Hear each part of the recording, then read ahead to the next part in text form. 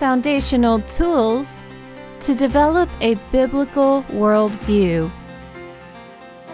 Welcome to Mentoring Matters, a listener-supported program of SharonHearts.org.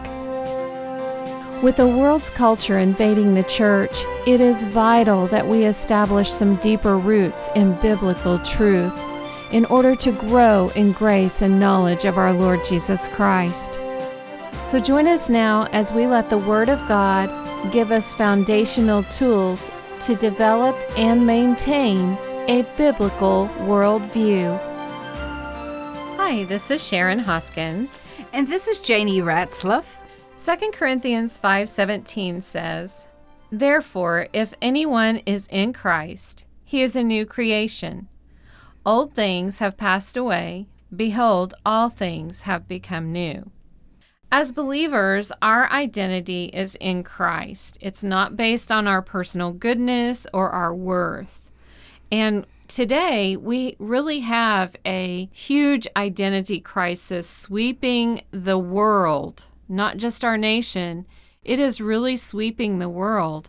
And Christians are struggling just as much with this identity crisis because we don't know who we are in Christ. It doesn't matter what time in history that we live, Janie, because if we can look back at the nation of Israel and see that they had identity crisis too. They didn't know who they were as a nation that was God's. That's a great example to take us back to because that's a history, and we can look at how they moved forward while they were really moving backwards. Yeah. So they crossed the Red. Well, first of all, they had been in bondage, like an unbeliever, to the world. Right. And God said, I've got a purpose and a plan for you, so I'm going to give you a supernatural way of escape. And that is they let them escape through the Red Sea, and the enemy was swallowed up. Right. That's like our redemption. That's like being brought out of death and into the life. They had a supernatural way of escape. Okay. And they thought, wonderful, marvelous, because we know we're headed to Canaan now, the land of promise. Right. We're headed for the good stuff. We're headed for the risen life. And yet, things didn't go quite the way they planned. And when life wasn't a bowl full of cherries, they went back to their old way of just griping, and they forgot the misery of being in total bondage.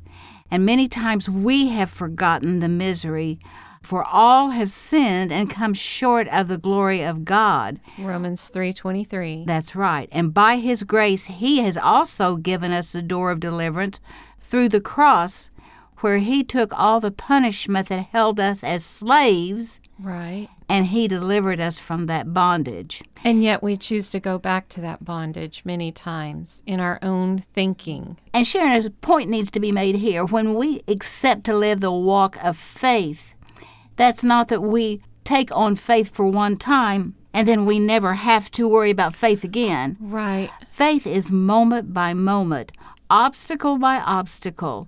What we don't understand, we have to have a fresh measure of faith. It is a moment-by-moment walk.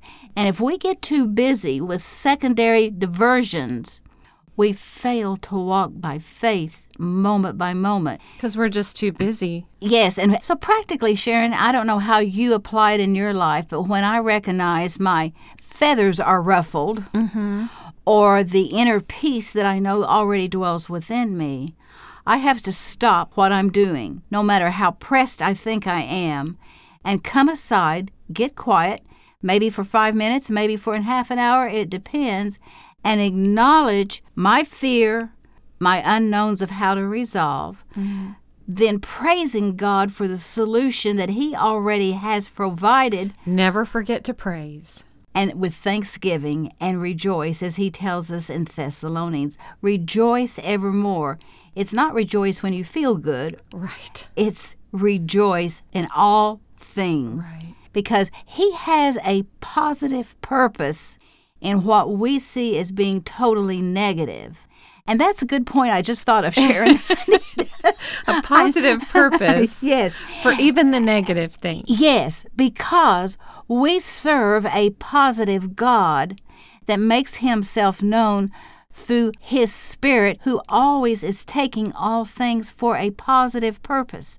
Many times it's to take us down of our own confidence into being upward and looking to Him for what good He wants to bring out of what appears so bad. Right. And instead we just focus on the bad. Right. But in our thinking, fear can rob us of that identity of who we are in Christ. Right. And so that then we live in fear and chaos and struggle, and we're not a good testimony to those around us who don't know Him. Well, Sharon, because of the cross and accepting Jesus Christ as your Savior, we are a new you. I think you quoted the verse earlier, Yes. 2 Corinthians, a new you.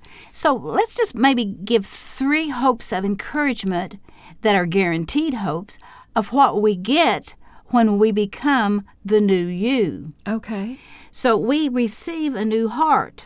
Now, it's not the physical organ. Not a new organ. Not a new organ, but it's the ability to see and hear what Jesus wants us to understand about being in His family. Okay. Some of us don't have a good family background. We don't have good memories of growing up. And so we don't necessarily see a positive thing of being in a family. Right. And then I will say, for those of you who are only children, in other words, you were the only child, many times you don't know what it's like to have the joy of fussing and feuding and fighting with your siblings. Joy. The Lord says, count all things joy. I'm just going from what the truth is. All right, so we have new creatures in Christ. Sharon, we have changed our position of who we are. We're no longer a dead man with no hope, but we have a new heart, and the enemy will do anything to keep us under his thumb rather than being under the empowerment of God's eternal power through the Holy Spirit.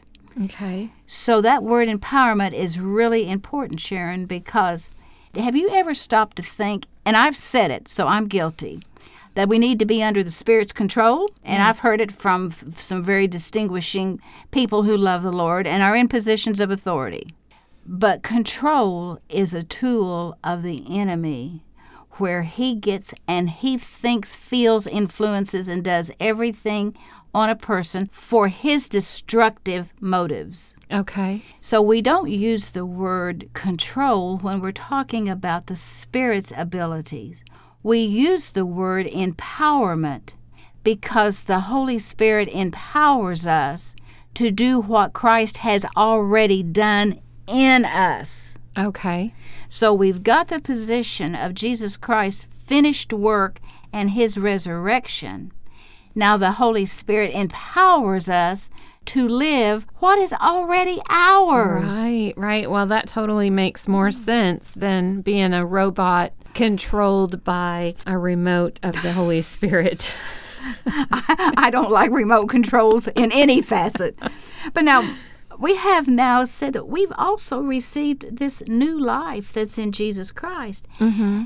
And Sharon, because we have a new life, the Holy Spirit gives us new desires to want to think and do according to how Jesus Christ wants us to do.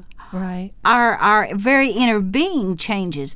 Now, that's not instantaneous. That doesn't mean He's in there and immediately there's no longer a struggle.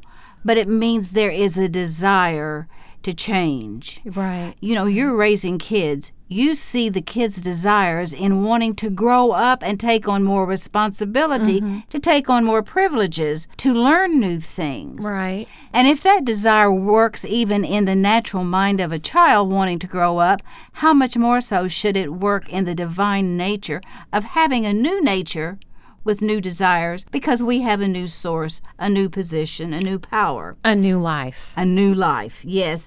And then we've talked a little bit about it, but I'm going to reiterate that we have a new way of thinking. And some of that thinking, Sharon, is scary because the Lord is saying, I'm going to have you walk through waters that you've never had to walk through before. Well, you read the fellowship of His suffering. And then you remember that he says, and my ways are not your ways. Exactly. Now, I have to go back and just be a little joyful in this. I do love the fact when he says that you will know me and the power of my resurrection. And then I squirm a little when he says the fellowship of his sufferings. Mm-hmm. And Sharon, that's where we really have to implement the life of faith. Yeah. Because if he says, I'm going to allow various trials in James 1 of different natures for the perfecting of your faith, then to go against that and try to find a substitute to get around applying that portion of Scripture is really devilish, if not certainly soulish. And yet that's why so many of us are living a defeated life. We want to find a way around our problems, whereas the Lord says, according to 1 Corinthians 10:13, your way is to go through the problem, not around, under, or over, but to go through. And Janie, I found that when I go through trials, hardships, struggles, that I grow closer to the Lord when I rely on Him through that process. My heart changes, my thinking changes, I grow confident in Him as He takes me through those difficulties that I would not know how to go through on my own. And that is why we need to take the pleasure of being responsible to guard our hearts so that we don't allow the enemy to subtly come in and entrap us. Okay, so as a new creature in Christ, we receive a new heart, a new life, and a new mind. And that new identity is in Christ. And that's why mentoring matters. Mentoring Matters is a listener-supported discipleship program of Sharon Hart's ministry. Join a community seeking to grow in grace and knowledge of our Lord Jesus Christ, with resource materials available for the journey at SharonHarts.org. That's SharinHearts.org.